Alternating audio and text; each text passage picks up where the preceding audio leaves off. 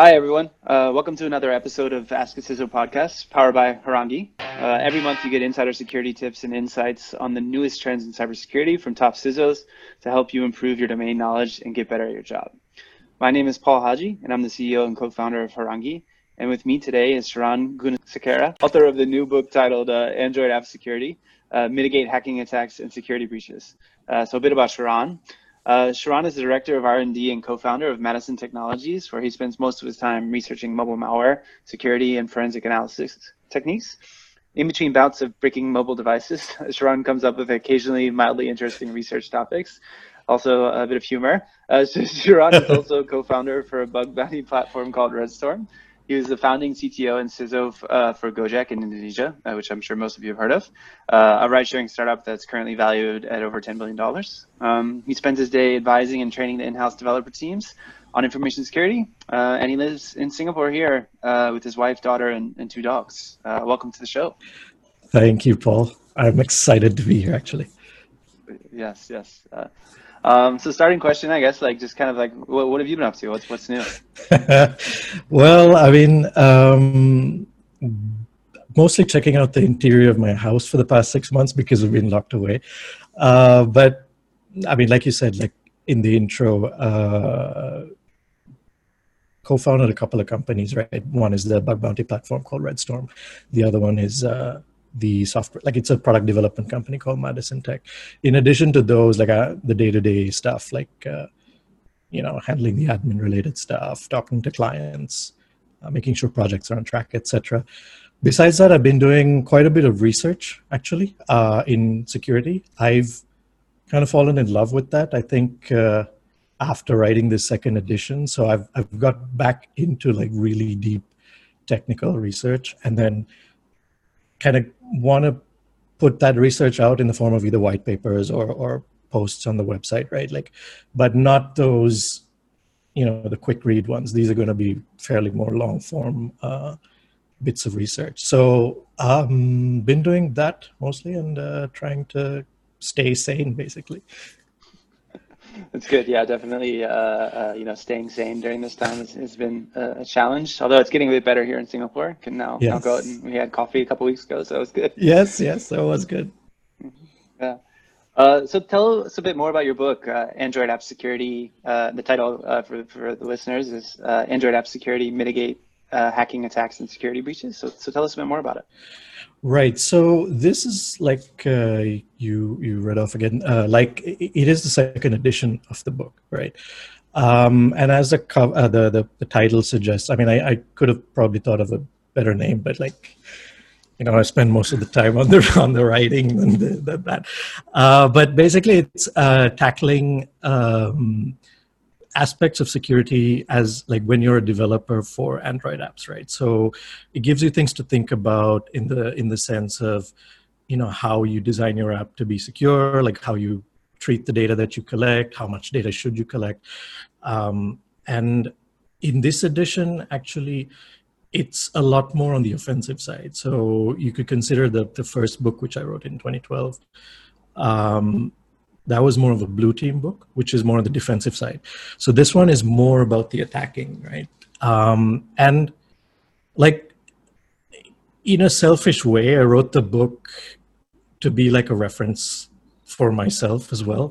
So there's a whole bunch of chapters, like if I need to know like really quickly, or what do we need to do to root an Android device, that's there. Like what do we need to do to break SSL pinning, that's there, right? So the way I intended the book, this specific book, was more as a reference for security practitioners, right? I think more of the security practitioners should get a better they get better mileage out of this book as opposed to the developers. But having said that, there's also code in there and how to do SSL pinning, that sort of stuff, right? So I'm hoping that it'll hit all the right spots for both sides, developers and hackers. Great. Yeah, I think definitely my next question was going to be asking you who will benefit from the book, but you kind of already answered that. But well, no, I can expand.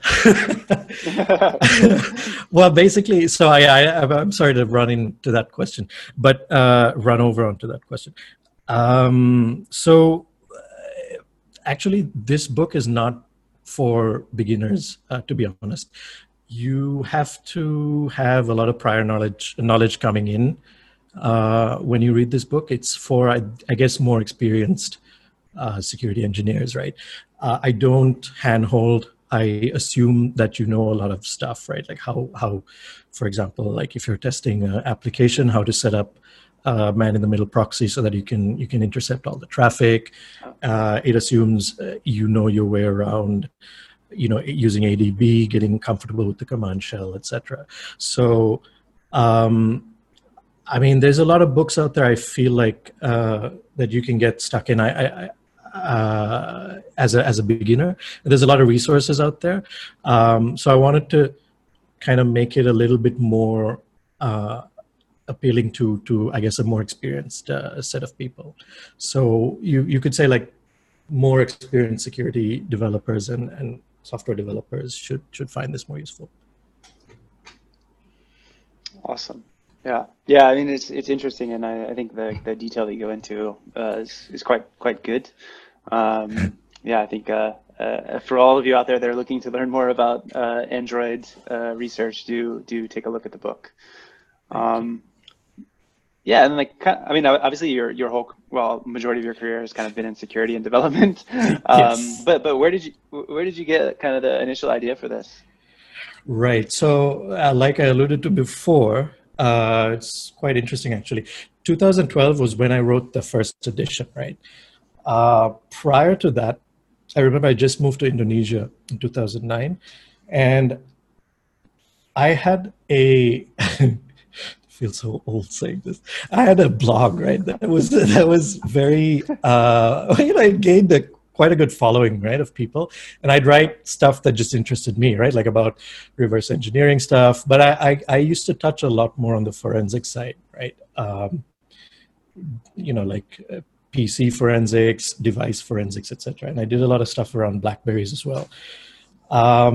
Through this blog, I was contacted by a few different law enforcement agents, right? Some in the US, some in Canada, and mostly, again, working on forensics, right?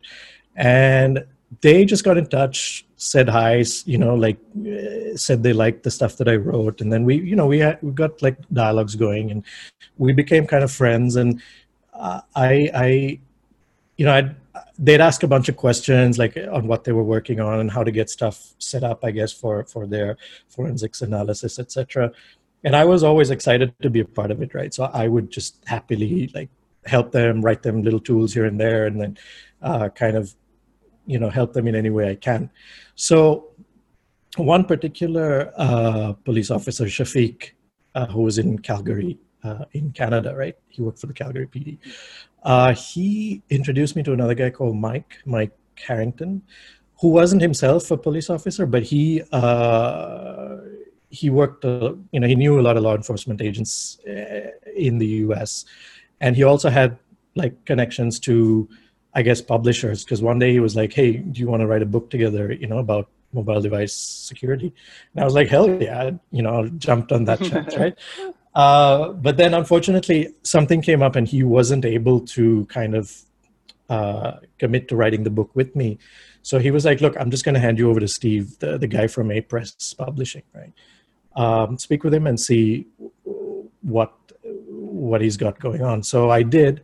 And Steve at the time was looking for more kind of books on Android security. So I had done a little bit on Android security at the time, but I said, okay, let's give it a go and see where we can take this, right? So I agreed, signed the contract, and wrote the first edition. So it's not really like I woke up one day and I was like, you know what, I got to write a book on Android security. It wasn't really like that, nothing cool like that. But it just started like that, like just because of the relationships I had with these guys and the fact that they kind of trusted me and they were nice enough to introduce me to these people. And so like I kept in touch with Steve, and he's actually, hats off to him as well. He's been very persistent and perseverant in trying to get me to write the second edition. Actually, he tried, I think, 3 years ago, and I wasn't ready. But then this time around, he was like, shall we do a second edition? And I was like, yes, okay, I'm ready for that. and we, we got cracking on it, and we were able to release it, which I'm happy. Awesome. Yeah. Yeah. It's good. I'm sure it feels good accomplishing that. It's quite an impressive accccomplishment. I'm very So yeah, it's good. Yeah, and I'm sure it's just great to just have it done, right? And shipped, Yes, essentially. yes. My God. So yeah, like I mean, I've never written a book before, but what is kind of like the most challenging aspect of it? Yeah. I'd like to say next to the amount of material you put in a book, right, is the deadlines. Hitting the deadlines is very important, especially if you're working with a publisher, right? There are many options where you can self-publish, and then you can take the time to research and, take as long as you want on each chapter. But when working with a publisher, you have to kind of align with their release dates and their kind of cycles, right? When books are, you get the first drafts in, then they do a bunch of edits, and then you go back and forth, right, until the book is done. It's quite a long process, in the sense that it took about, I think, 6 months in total, but there was about 3.5, 4 months writing. So hitting the deadlines is very challenging, in my opinion, because when you're researching something and you want to put it down, right, you may get certain tangential topics which are still related to the topic that you're trying to present. So when that happens, you are stuck because you'd like to go and research that area to include it, but then that means you're going to affect the deadlines for the other chapters, right?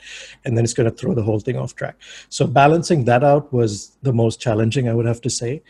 And then, so how I solved that, I think how I solved that was, within the book itself, I said, look, I'm starting a companion website. It's called aas2book.com. I don't know, it sounds more like a porn site than a book site, but like that wasn't intentional. But so what I said was, everything that like I want to research in more depth, I will include on that website, right? And I already did that. There's already a post on there about Android Safety Net, which I wanted to look into in a lot more detail.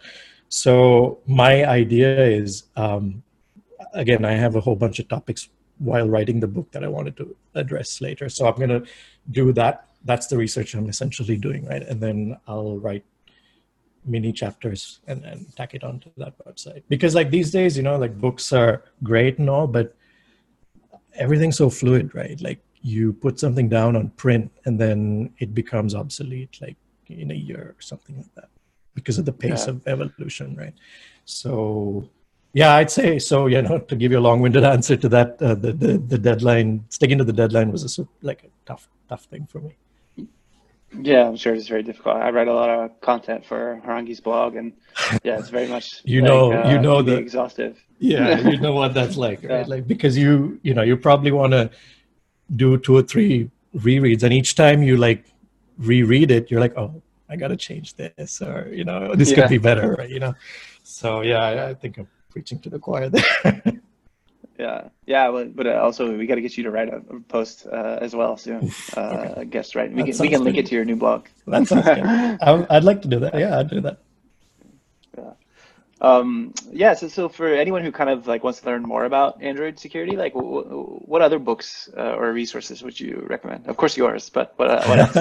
Yeah. So that's a good question, actually. So getting into Android security, I would think the approach I would kind of recommend is learning to write apps first, right? You don't have to be like a super skilled guy. Just figure out how to write apps securely. And because doing that, you can use Android's vast library of documentation to learn how to do things securely. And then after you learn that a little bit, you can then challenge those rules on how to write securely, right? By trying to break them and saying like, okay, instead of doing this, what if I did things differently?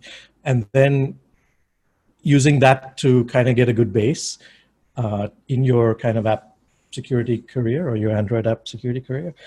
But then two books which I found really useful while writing my book, and I include them in the book as well. One was Jonathan Levin's Android Security Internals. He's got a new book coming out, which I'm, impatiently waiting to read. And the other one was by Nikolai Enkov, I think, if I got the name correctly, called Android Security Internals. That's from Wiley. Those two books go really deep into Android internals, right, and gives you a really good understanding of how, the Android layer connects with the Linux layer underneath. And I would think that those are probably a little bit too advanced for guys just starting out, but I found them super helpful.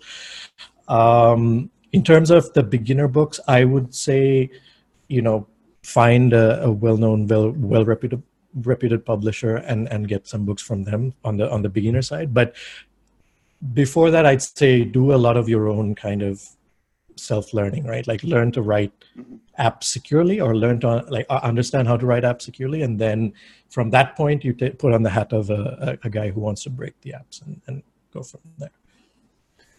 Yeah, I agree. And I think the self-learning thing is really important. I was actually just speaking on a panel for Black Hat earlier this morning, as we were talking about before we started. Awesome. And talking about hiring and security, and kind of one of the things that's really important is the passion and self-interest, right? And the self-research, right? Exactly. Most of the things I feel I learned from just doing it, not from someone teaching me. It was actually exactly learning it myself. Exactly. Right? That's super important, I think, and it even obviously it extends to hiring as well, right? You have to have the need, the passion should be there to really put in the work. It's not so much of I clock off at 5, I go home. It's just a constant learning process, right? You should be driven enough to dig wherever you can to find information, and chase after people to get advice. But that attitude alone, I think, will get you very far, rather than just waiting for someone to teach you.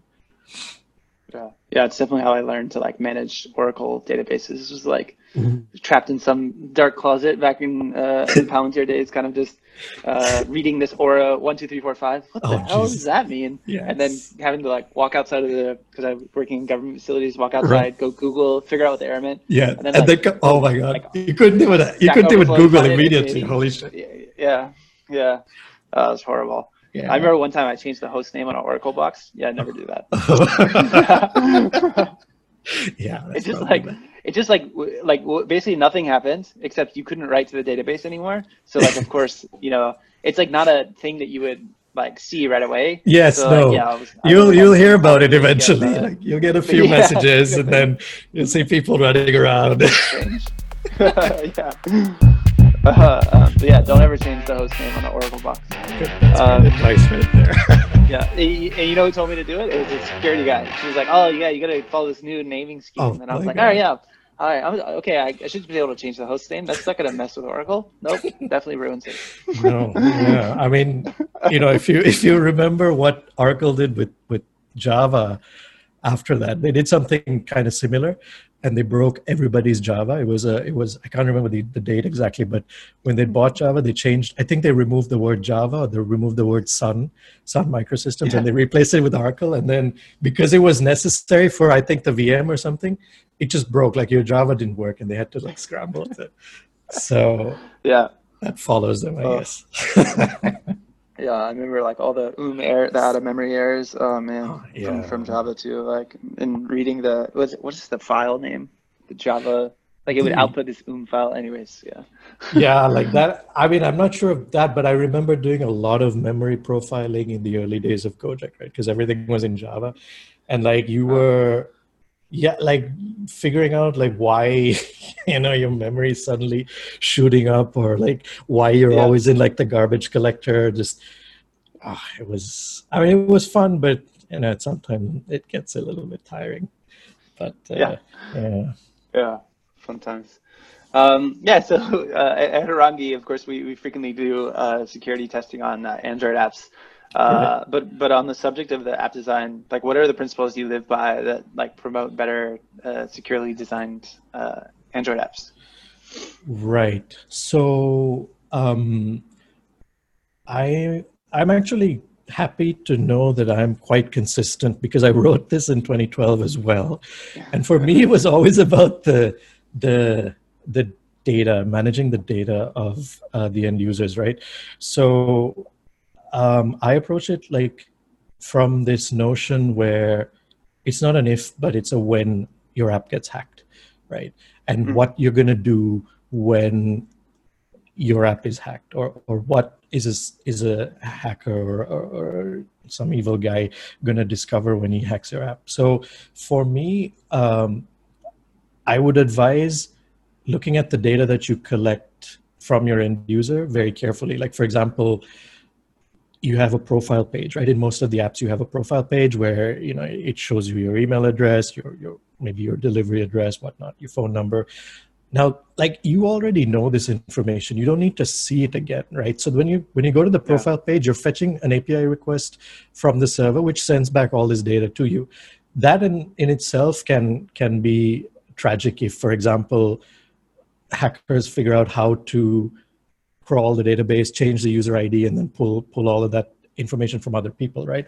So my kind of idea is, why do you need to send all that data that the user already knows about himself? Like, why don't you send something like, instead of giving his whole address, why don't you just let him tag it as home or work or something like that and send back home address? Similarly, like, you can like star out the email address of his, right? So that like he has enough information where he can just figure out, okay, this is my email address, right? I can change it. So that is, I think, something I would really advise, because if by chance a hacker does break in and he sees this, he's just going to see a bunch of like, non-personal information, right? So I would always still maintain, look at the data that you're collecting. Now, on the flip side to that, a lot of apps and a lot of companies, a lot of startups collect a lot of data from their end users, right? Sometimes without even letting them know they're collecting it. And they need this for their analytics, for their algorithms to figure out how they can grow fast, right? I would, in cases like this, I would highly recommend trying to at least find a way to anonymize the data, right? So that you can collect, obviously always collect data that you have permission to collect, but then at least try to anonymize it so that when the worst case scenario of a break-in takes place, your exposure is a lot more limited. I'm not discounting like the secure coding and, using obfuscation and all of that stuff, but I think those should be treated as like additional layers, or they're more like a bonus, right? They'll slow down the hacker, but they won't necessarily stop him. Because if I'm determined enough and target just one app, I can take as long as I want to kind of take it apart, figure out how it works, and then ultimately break into it, right? Obfuscation is not going to stop me. So, I'll find a way to look up the cryptic code and ultimately figure out how it works, right? So I'd say protect the data first. That in my opinion, is a well-designed app which collects the bare minimum amount of data from the end user, and then you don't even have to worry about how you store it, right? Like, you can store it, but then you're not, you're not like wondering, okay, should I put this in a fully encrypted storage database or whatever, right? You can make better decisions after that. That would probably be my number one piece of advice to see a well-designed app. Yeah, I think these are pretty good answers. Definitely minimizing the data you collect and making sure it's obfuscated where it needs to be is quite important. Yeah. So I guess how has your approach kind of changed over the past couple of years? Because if your first book was 8 years ago, you mentioned some things haven't changed, but and how do you kind of see Android evolving as well? I think that's an important part of that question. Right. So between the first and second book, like the first book, like I said, was all centered around from a developer standpoint. There was a lot of code. Full disclosure, the first book wasn't that great. I could have done a better job. I didn't. I was a lot younger. And I think consciously that's why I put off writing the second book as well. It's like I wrote about it in the book as well. It's like being a stand-up comedian, but you're so young, you don't have enough life experience, right, to even tell a joke. So I put off as much as possible. So there's like 8 years between the two books, and I think throughout that I saw and learned a lot to be able to put into the second book. So the first book is all about defense. It's blue team. It's how you protect your data, how to do encryption right, etc. How not to do your own crypto, like your own encryption, which I have seen, which have failed miserably. The second book is actually, it's evolved to do more offensive stuff, right? So the second book is a red team book. It's all about how you break apps. I have 2 chapters in there where I take apps from the App Store and actually probe, let's say, like I don't fully hack them, but I show you enough of how to get into the innards of the app to be able to alter parts of the app, right? So it's all about offensive security on the second book, rooting devices, breaking SSL, and then how to do SSL pinning, and then how to break SSL pinning, so stuff like that. That's the evolution of the book. In terms of how I've evolved doing testing on Android, I think I've gone lower and lower in the stack. So, you can do app testing by setting up like a man-in-the-middle proxy and then figuring out the API calls. But then the more time I've spent looking at it, I've gone even deeper into looking at how the Android runtime talks to Linux, right? And then focusing on a lot of maybe hacks you can do on Linux itself, right? Or for example, using there's one tool called strace, which tells you exactly what syscalls your Android runtime is making to the Linux kernel, right? And then from that point, you can hook those specific syscalls using debugging. And then you can actually see what goes, like you can actually see SSL before it's written to the wire, right? Before it gets encrypted. So I've gone lower and lower in the stack, and I think there's some merit to that, I think, because there's a lot of abstraction added to the top parts of the stack, right? People are always making it a lot easier for developers to come in and write code. But I think the bottom layers of the stack largely remain the same, and that's where you're going to find a lot of good, juicy stuff to attack. That's good. I think it's good advice as well. Yeah, so I guess my last question is one, like where can people get your book? And then 2, tell us, a bit more about like what you're going to be writing next. Right. The book is, hopefully it's available at the A-Press website. It's on Amazon. It should be available like on most of the online bookstores. I'm hoping it'll get shipped to Kinokuniya soon so I could go do the obligatory, like, hey, here's my photo with the book and post that on social media. But like it's so far, I think it's mostly online. So the book is out by A-Press Publishing. And in terms of what I'm writing next, as I did with the book, you're going to get a sneak peek before, but right now I'm not writing a book as such. It's a lot more on the research side of things. I want to kind of tackle that at least for the rest of the year to see kind of what ideas will plop into my head, and then we'll see. Maybe there's another book in me. I don't know. Keeping my options open, but at this point, sadly have to disappoint you that nothing's in the works solidly. Well, it sounds like your blog, I think there'll be some good content coming out there that people can look forward to. Which, I hope so, yes. Of course, yes. We'll do a collaborative post and yes. Can link back, send you some traffic. Good. I love the traffic. I know you guys have a shit ton. So I guess like wrapping up, that was a great conversation, and really enjoyed myself as always, Sheran, and thank you so much for introducing your book to us. I'm sure for the audience out there, all of you interested in AppSec will find this useful, and hopefully you can go out there and buy Sheran's book as well. So looking forward to speaking again soon and doing that collaborative post as well. Yeah, thanks, man. I mean, I really enjoyed this. It's always fun chatting with you. It felt pretty natural as well, because I mean, we've chatted before. Obviously, it's not it's not the full unfiltered version, but I had a lot of fun. Thanks for doing this, and thanks for helping promote the book. Of course. Yeah, happy to. And to those listening to the podcast, thank you for tuning in. Once again, this is Ask A CISO podcast, and this is Paul Hadjy and Sheran signing off. See ya.